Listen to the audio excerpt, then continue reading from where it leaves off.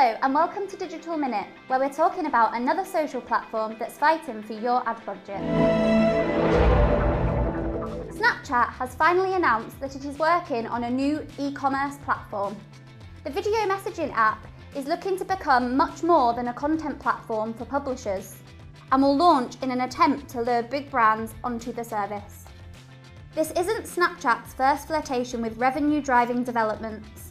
The app already offers a payment service called Snapcash and also offers a discovery platform which allows users to find content from a range of leading publishers.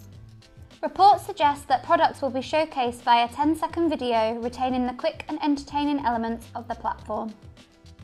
But can Snapchat succeed in delivering return on investment, particularly as it is a much more passive content platform? We'll soon find out.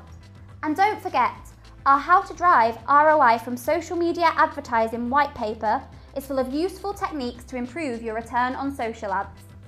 Thanks for watching. I'm Chloe Rushworth and that was your Digital Minute.